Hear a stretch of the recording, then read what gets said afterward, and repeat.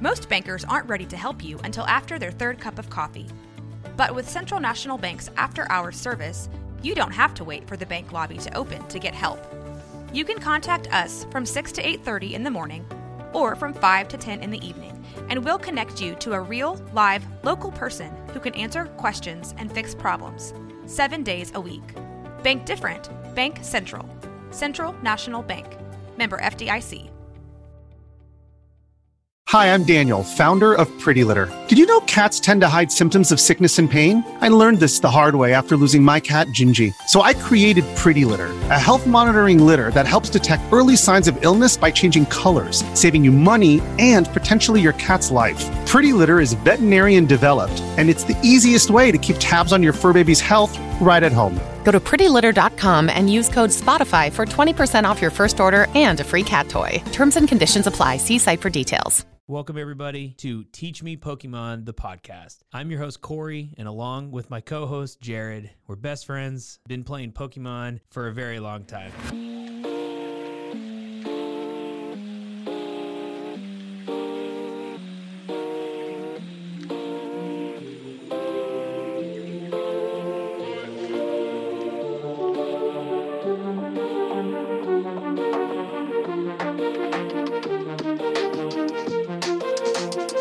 Pokemon world, welcome to the next greatest podcast about Pokemon.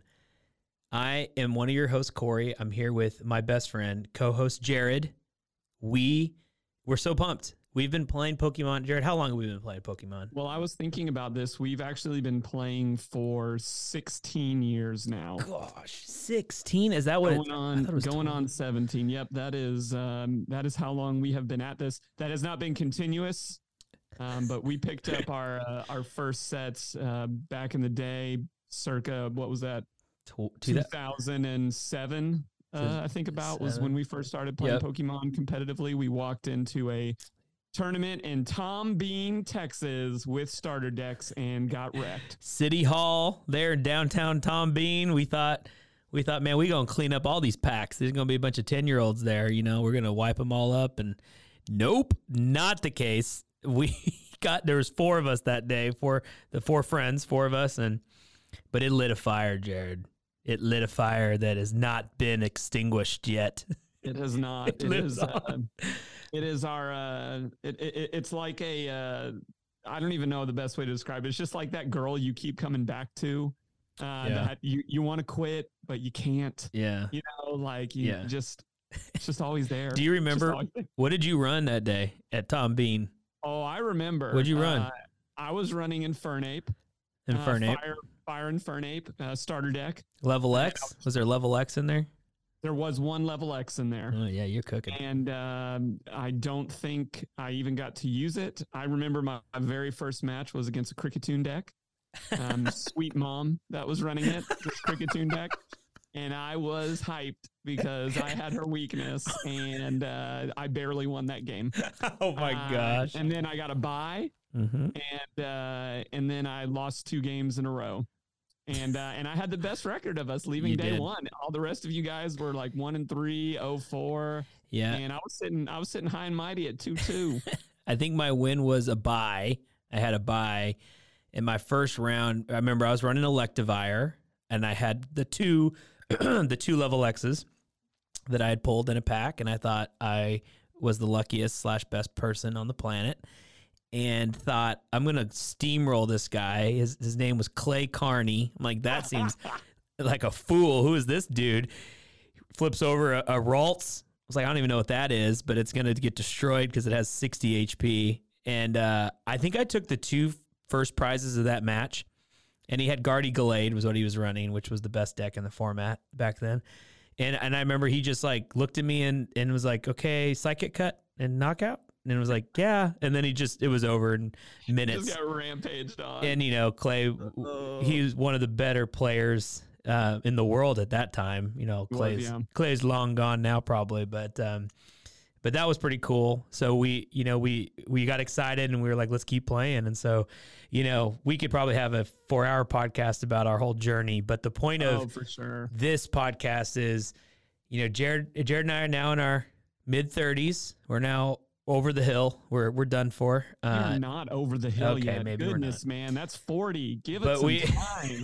but we love to still play, and from time to time, we find ourselves at a regionals. You know, we're not. That's pretty much. We just go to big tournaments now. We're both like the Tiger Woods of Pokemon, and not the bad way. We just go to the majors. We just go to the majors, and so yeah, and we wanted to interview other amazing players, like we're amazing players, but interview iconic and you know, top rated players in the world. And Absolutely. you know, we're lucky enough to have Stéphane Ivanoff as our first guest here on Teach Me Pokemon.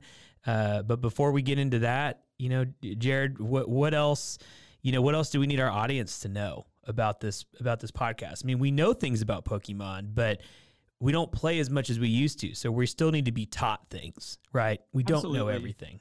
And I think that's just part of the healthy mindset in anything that you do is even the research proves that if you're willing to take a humble standpoint and be a continuous learner over time, even if you are some of these best players in the world, there is a infinite learning possibility to the game that you're playing. You can always, even though it might be just the smallest amount of growth, you can do that if you're willing to open your mind up to learning. Mm-hmm. And that's what this is about. We're going to hear from some of the best in the world. We're going to hear from some other guests as well.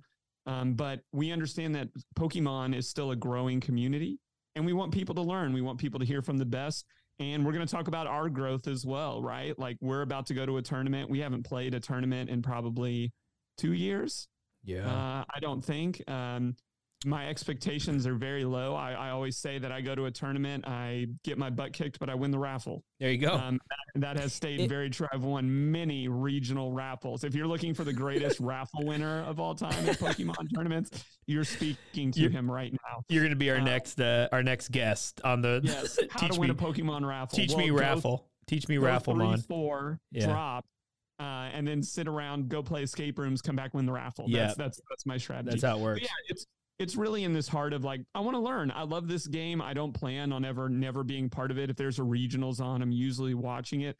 It is a fun game to me, and the community is a worthwhile community to invest in. So the last part of this is us giving back something. This community, Pokemon has given a lot to us since before we were even playing the card game, you know, when we were in 4th and 5th grade, you know, picking up Fire Red and playing it for the first time, you know, so it's just a humble attempt and a fun attempt at that. So, but I don't want to keep waxing philosophically and poetically about Pokemon here. Yeah. Let's get into meeting our first guest, talking with him a little bit, and actually learn something. Love it. All right. Well, we're taking a quick break, and then we'll hop into Stéphane Ivanoff teaching us Pokemon.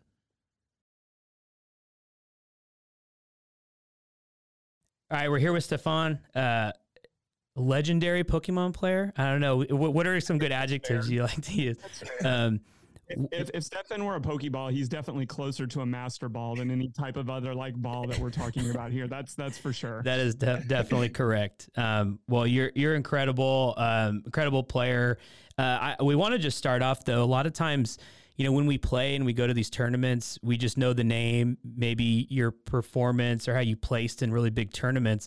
Tell us a little bit about you. I mean, how did you get into playing Pokemon? What do you currently do? Is this what you do for a living? Do you have another job? Kind of tell us that to start off. Yeah. So I'm a longtime fan, right?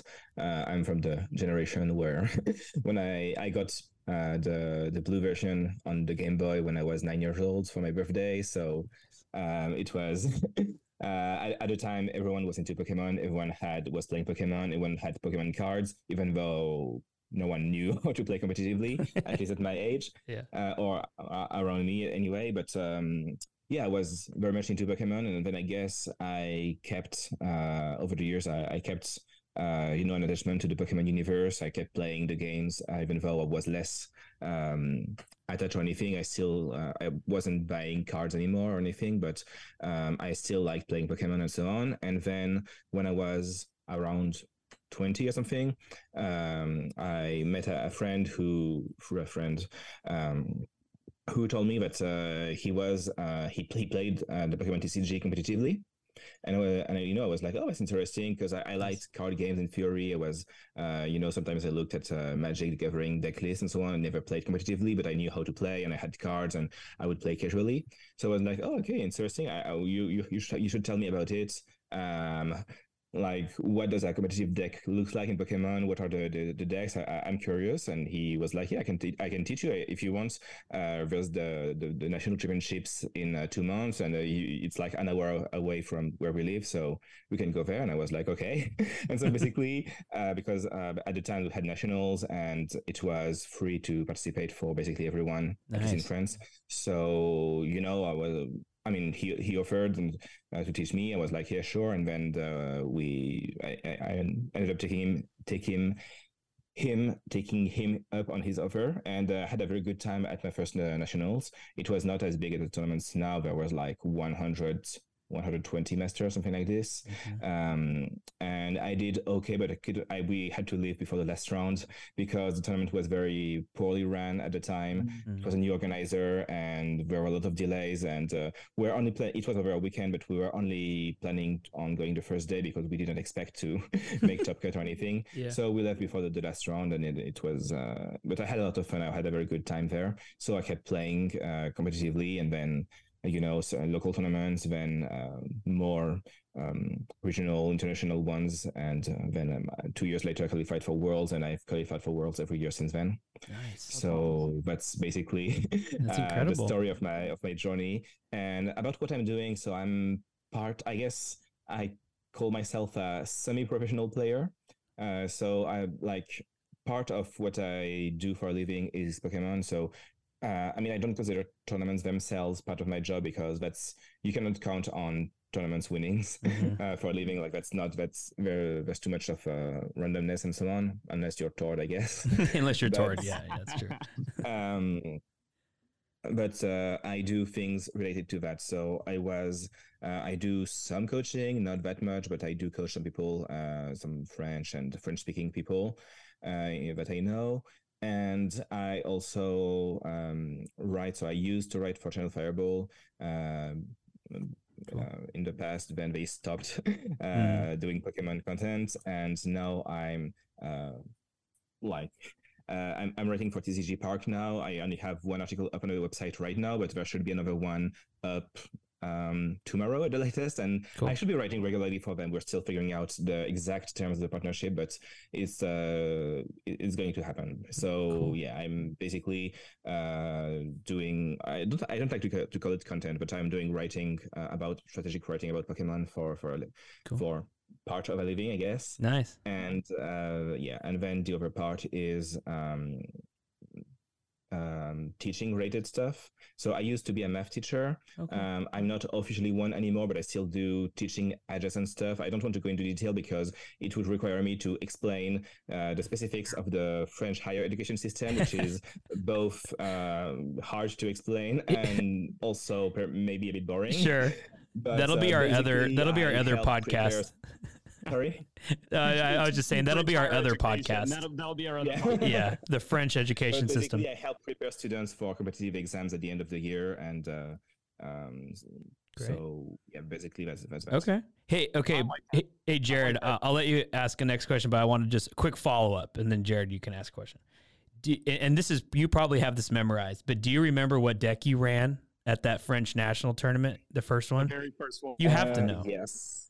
It was a Donphan Prime Nidoqueen deck. Oh, yeah. Donphan Prime. Like it was so the format was from Diamond and Pearl to Unleashed, I think. Yeah, GSS or Unleashed. He hit and retreat, right? Is that what the Donphan did? It was Donphan.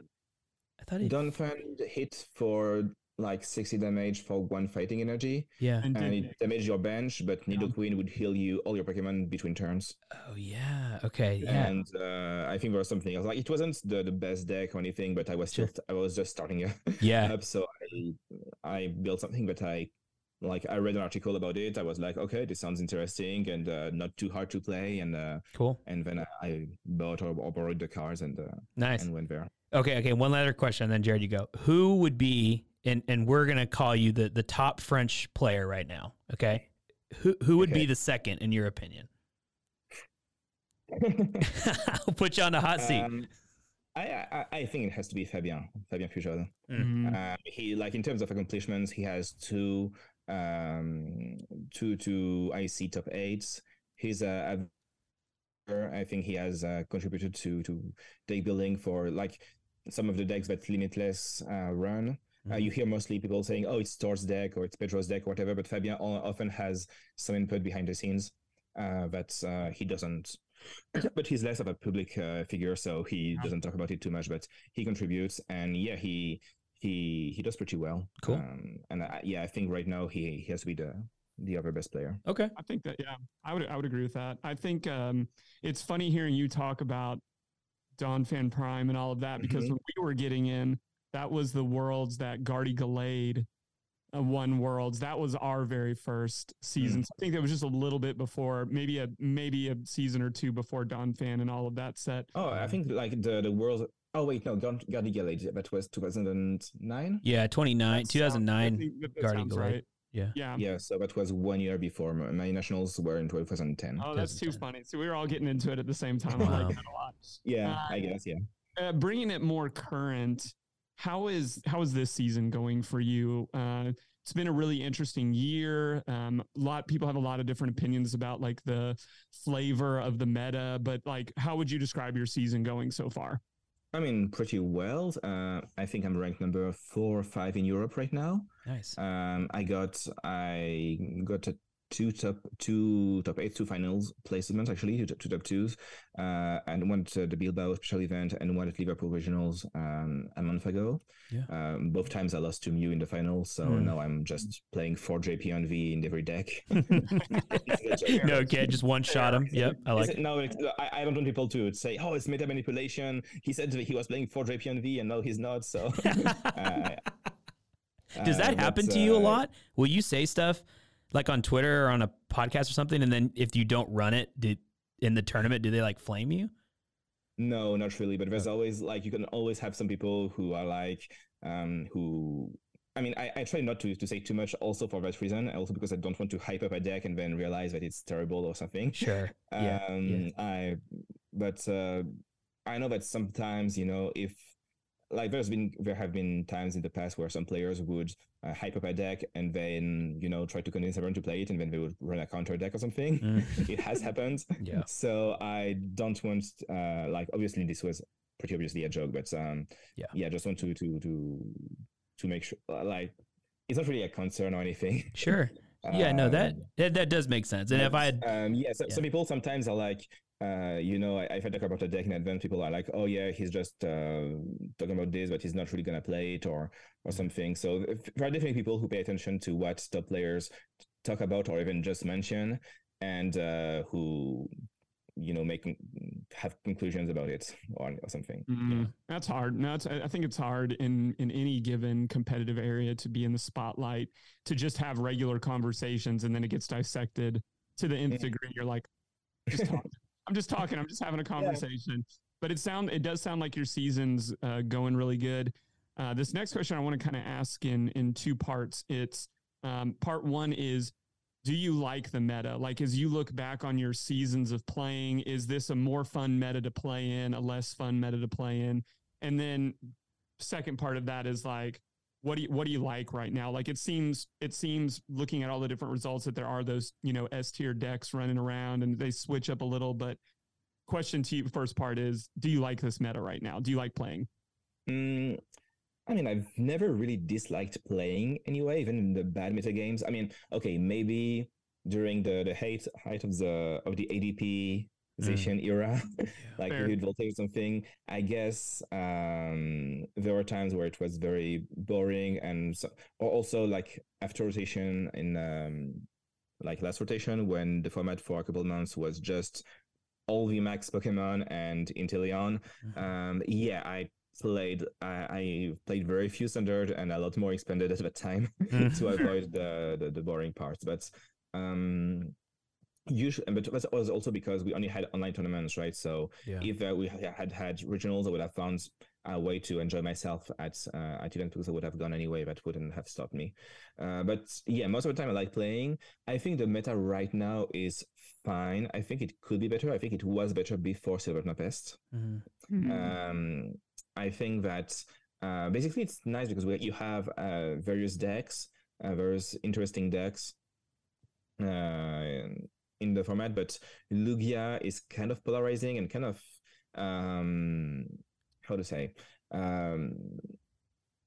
like it's a big presence in the middle of the metagame that you cannot ignore, and it's annoying because you cannot really counter Lugia. You can counter some Lugia lists. You can be like, oh, they don't play outs to switching cards, so I'm gonna play a Palkia Articuno deck, or can be like, oh, I'm gonna play control and just use the fact that they only have special energy. But Lugia can usually tech against all the various things that people can play. They can play Dunsparce and Manaphy for Regigigas. They can play Birdkeeper. They can play the Lost Origin Snorlax, who cannot be attacked by Yveltal in control decks. I mean, control probably has even more outs to Lugia, but apart from control, most decks can't really aim for more than a 50-50 matchup against Lugia. And I think that is the important part.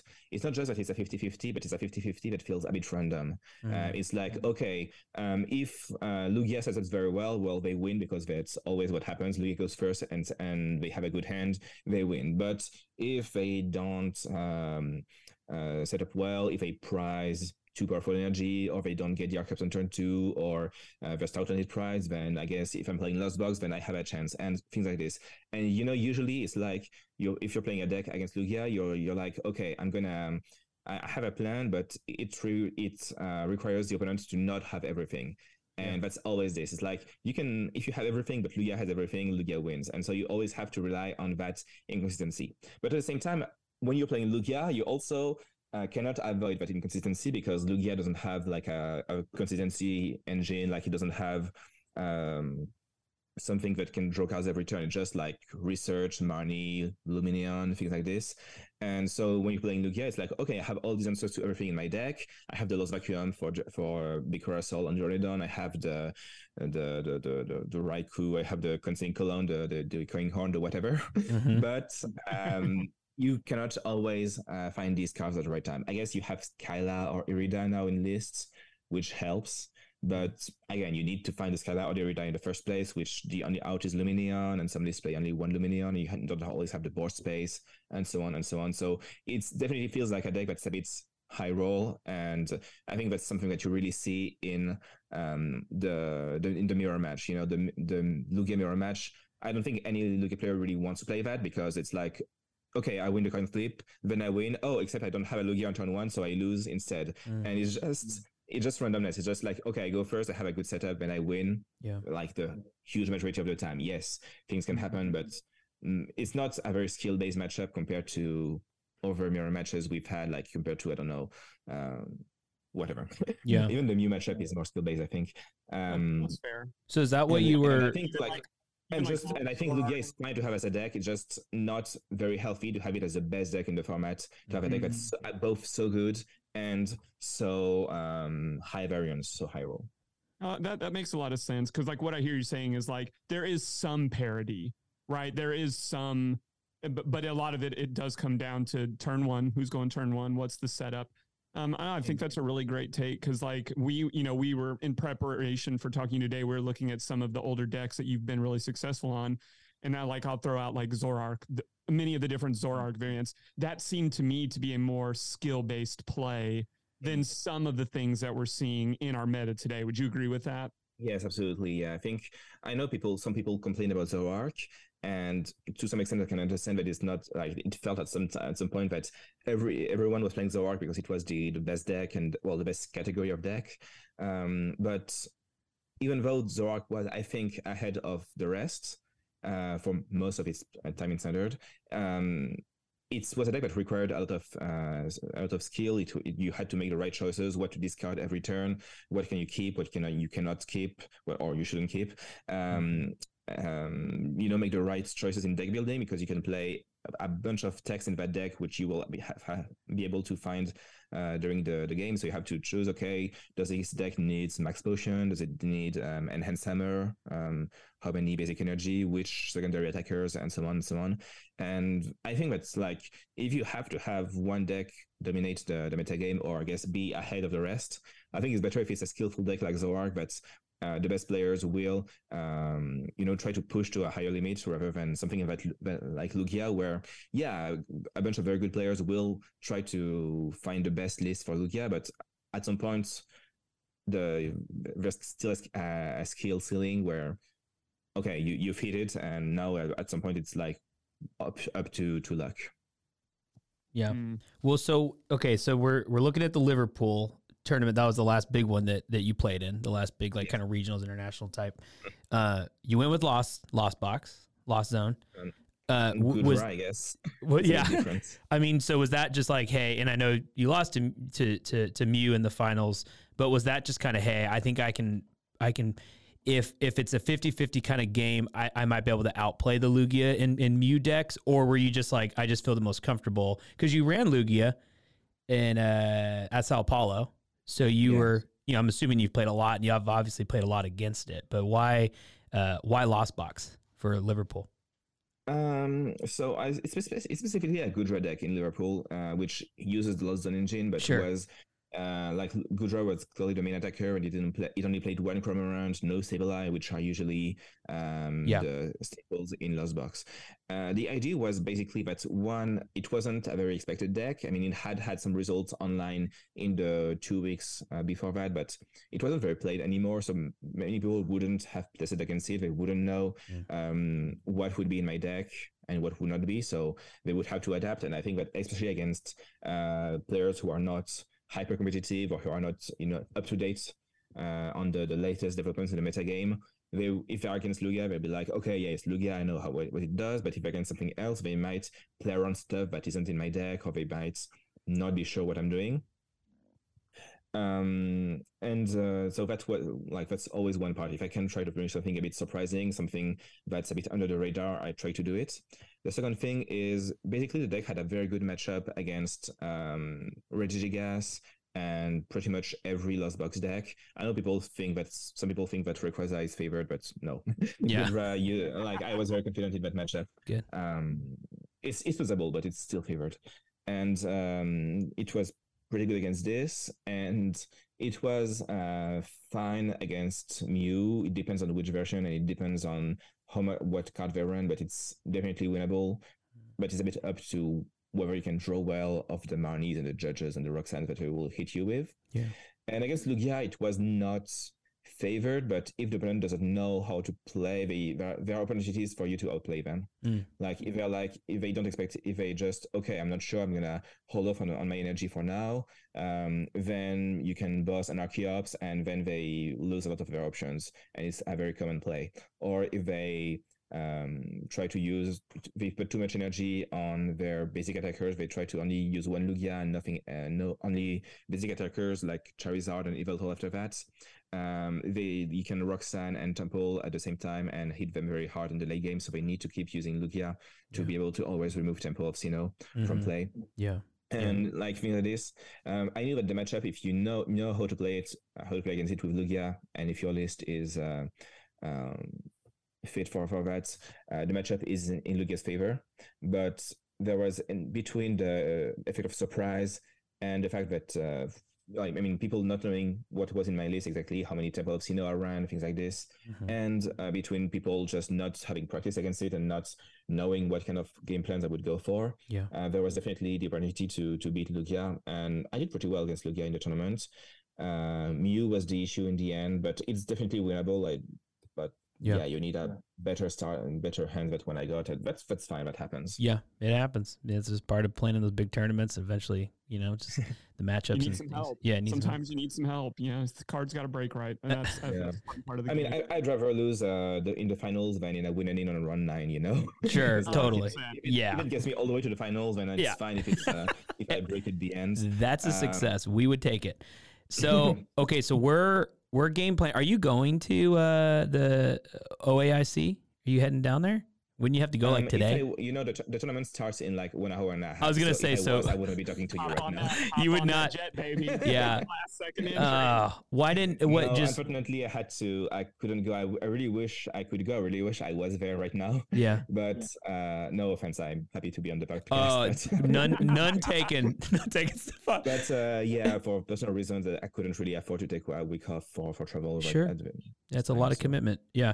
What we'll kind of start to get to our final question here. So Jared and I, we've stopped and started playing probably 8 times since we started, 12 years ago or however long it's been. We are going to Knoxville. It's a regionals here in the United States. It's next weekend. It's the 24th and 26th. Stéphane, we need some help. We don't know what should we run? Like that is like the point of the podcast. Right, yeah, we're bringing on people that know how to play the game. We understand it, and we're okay. We're okay players, but we need help, man. Like, do you think we just go Lugia just to kind of play something that has the best potential matchups across the board? Go something way off the wall. What do you think? Have you played in these formats already? Did you find the originals? We have been playing online format, but we're not like regular league attendees or anything like that. I would call us dabblers, and then we like to show up for a tournament or 2 a year. Okay.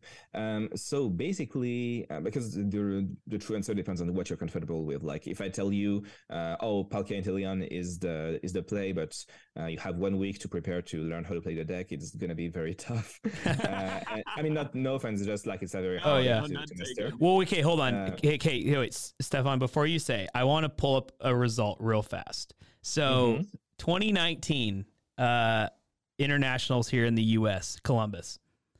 You won that tournament. You remember? I'm sure you remember. You ran Zoroark Dugong. I want to remember. Yes. I'm trying to pull up. Yeah. That was a dope deck, by the way. That's a great deck. Jared and I were there. We were at that tournament. If you go to 60th, you'll see my name. I ran Wheezing that day. You'll see Cory Dickman there. And so, Stéphane, I was only 59 players away from you. So that's the closest I think I've ever been to you. But really joking aside, like Jared and I, we have not played much except online this format or even this last couple of years. So be something gentle. Yeah.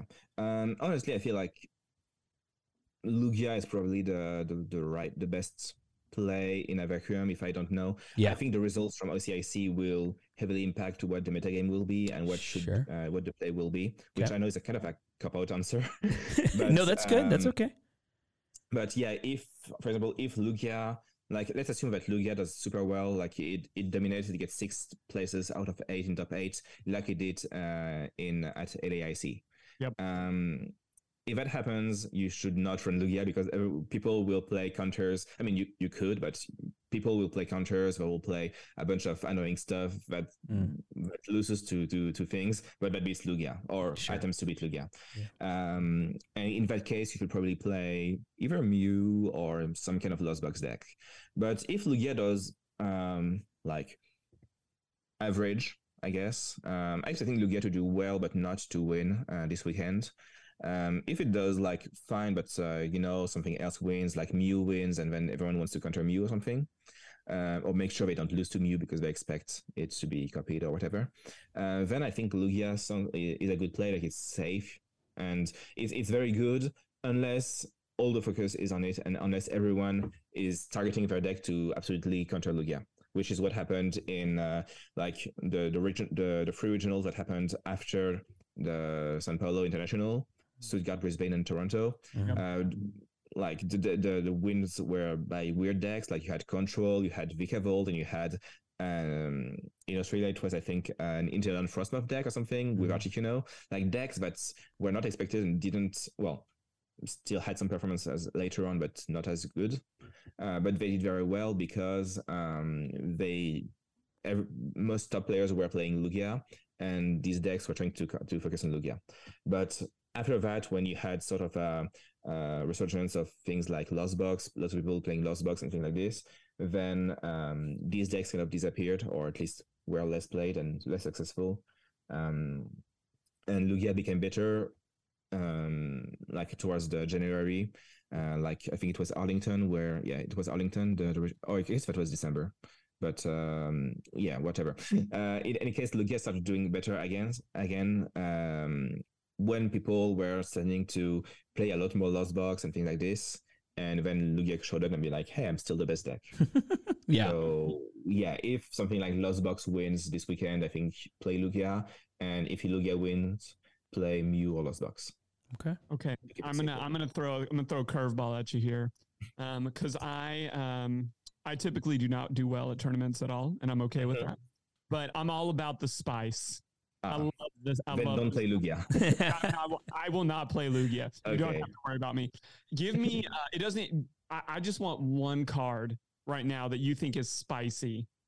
That you're like, okay, it's not out of left field. It has some meta play. But like, what's a little bit? If I'm looking for a little bit of spice to play at Knoxville, give me some spice. One card, like in a specific deck, or just it could be like, hey, you should think about this supporter. This is one Pokemon. This is a tech I like. This is anything, because I'm all about Team Rogue. I love running non-meta stuff. And that's why I don't win, but that's just what I love about the tournaments. Like, I'm convinced that one day I'll show up with something that no one's ever thought about, and it sneaks into top 8, and that's the dream for me. But I'm always interested to hearing what people think that little tilt, that little tech, that little extra card could be that could turn something. Maybe something like Flying Pikachu VMAX.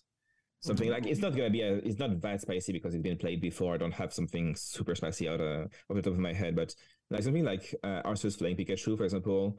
You have the lightning weakness to hit Lugia, and Flying Pikachu is obviously pretty good against basic decks like Lost Box and Regigigas. And for us, I thought it would come back and be played like a month ago, and I think there were one or two doing well at Liverpool, but then people started playing more Gudra because of me, and Gudra tends to be the bad. But now, because Lugia won again, because Lugia is has been doing so well recently, Gudra is not a good play right now.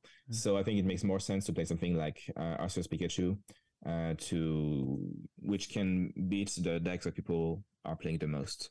Nice. So that could be a way to win. And you play Marnie and have to do a pick to try to beat Mew or something. Cool. I love it. Well, when I'm at the podium in Knoxville, I'm going to shout you out. Nice.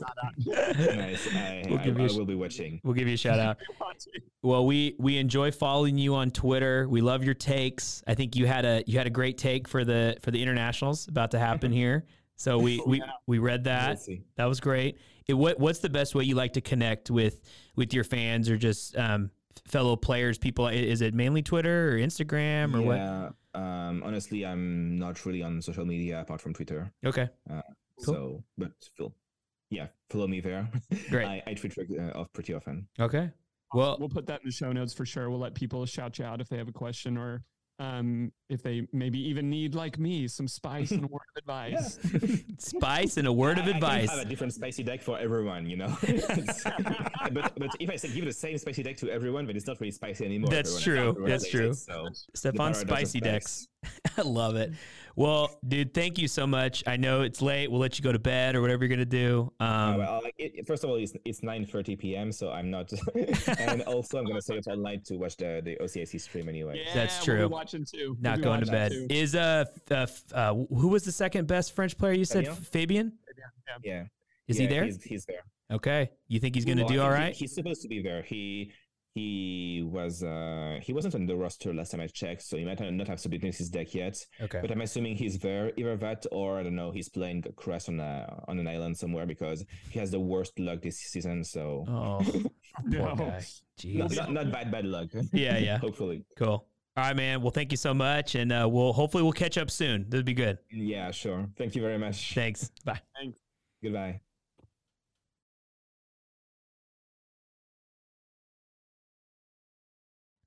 I'm feeling inspired, Cory. I'm feeling ready to go for Knoxville. That was a wonderful time that we got to spend. And I don't know if I'm going to run Arceus Flying Pikachu. It still seems a little too meta even for me. Yeah. But I mean, you weren't there at the end of the call, but we talked for a few minutes and he was like, yeah, man, you get on stream, I'll shout you out. I gotta get on stream. Oh, shoot. But I gotta get on stream. I gotta do it running the spice, and I don't know what that's gonna be yet. But do you know what you're running? You know, if you go back, I'm looking at my Limitless TCG history here. You can find me as a player.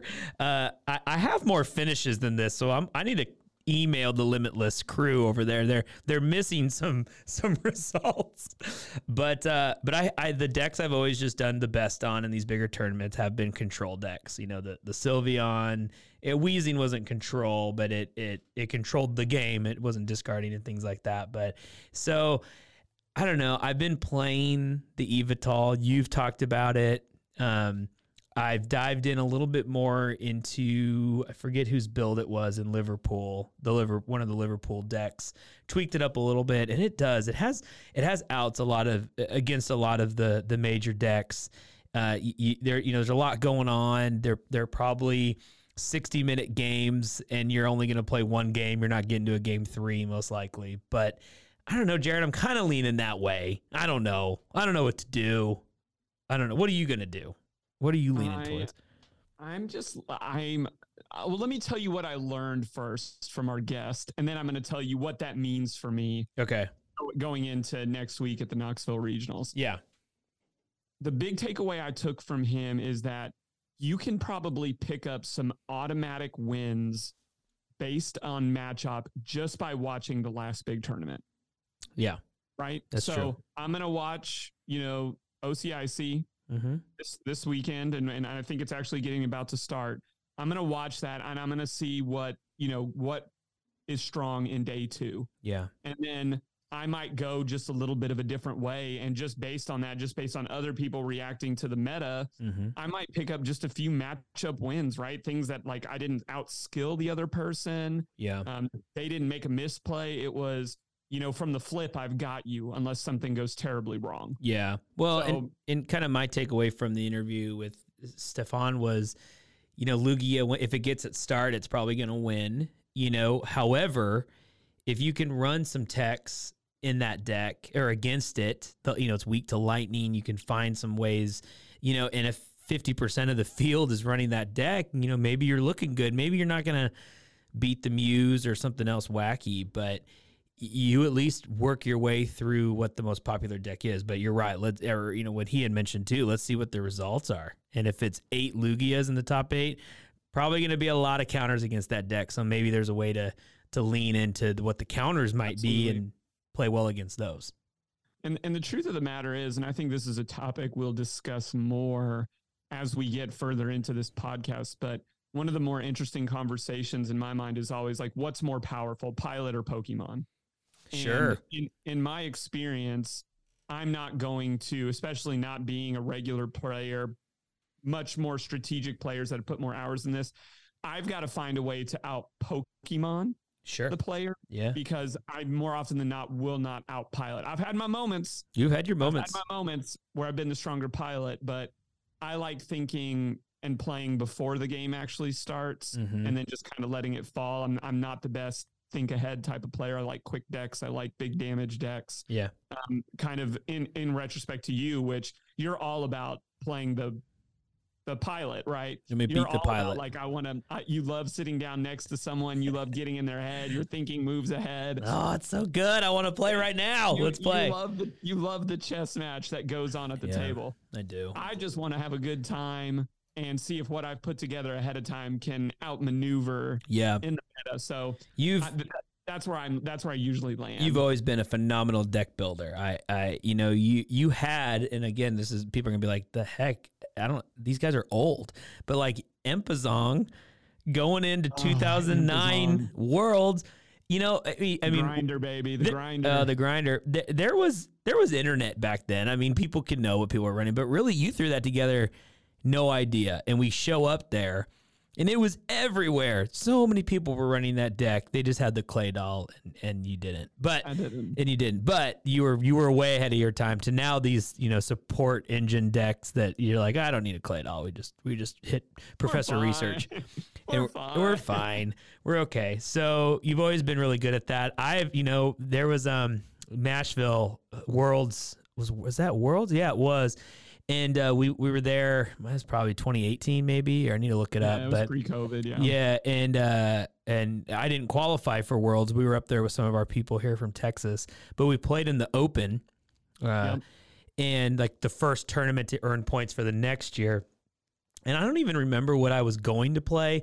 And we were in line at this coffee shop, and the guy I was with was like, "Hey, if I pull an electrode." GX, it might have been GX, an Electro GX, you got to play it. Like, you got to work a deck around it. I was like, okay. So he pulled one, and I think he was joking, but I was like, okay, Xerneas, I can do this. You ran with it. With the fairy energy, I can make this work. And it was an awesome deck. I was 6-1 or 7-1. They were experimenting with, like, the no day 2 or 8 rounds or something like that. So totally screwed. So I didn't get to, like, really finish off the tournament the way it was going. But yeah, I mean, I just love that. I'm like, okay, give me something that's somewhat viable, and let's see if there's outplays. Everyone makes mistakes in these tournaments, so it's like, can you capitalize on those, or can you make less mistakes than your opponent? It's kind of always been my approach. No, I like it. So it's just fun. Like, if you're listening to this podcast, Pokemon is just fun. The competition is fun. The community is fun. And learning, like getting to hear that and be a part of that interview. My mind is already running through, what's going to happen here in a week. But keep tuning into us. Yeah, we're gonna have a lot of fun guests, a lot of fun conversation over something that we're very passionate about. Yep. We'll be keep up with us. Teach Me Pokemon on all the social medias. Let's go. And we're gonna have a lot of fun with this every episode. Yeah, we're really excited. We'll see y'all in Knoxville. We might be repping some hoodies. If we see the Teach Me Pokemon podcast, come say hi. We're nice. We're chill. We'd love to have you on. It's okay. Probably just beat me. I'll have a conversation with you. If you're playing against me and you feel like you're not going to win, just scoop and let's go have some food like that, or a nice 50-minute break is always appreciated. Oh yeah, got to pack your sandwiches. Got the sandwiches. Got to pack the sandwiches. The sandwiches and the Tylenol. Let's go. Woo, start getting that. Go. That's a Pokemon tournament. What did you said? We'll like leave here, but you told Stéphane you were like, the spice is nice, or you had something that rhymed and it was so good. I had to go back and listen to the interview. It was awesome. I think it was something with spice and advice. Spice and advice. That'll be a segment. Spice and advice, baby. That's what I need. I'm all about the text, the rogue play. Yep. I just love seeing something that's under the radar find its way into. Those are the most exciting decks for me, and I'm always rooting for those people. Love it. All right, amigo. Let's log off. We'll see y'all the next time on Teach Me Pokemon. You can find us at roguemedianetwork.com. Teach Me Pokemon Podcast. Come and dive with us.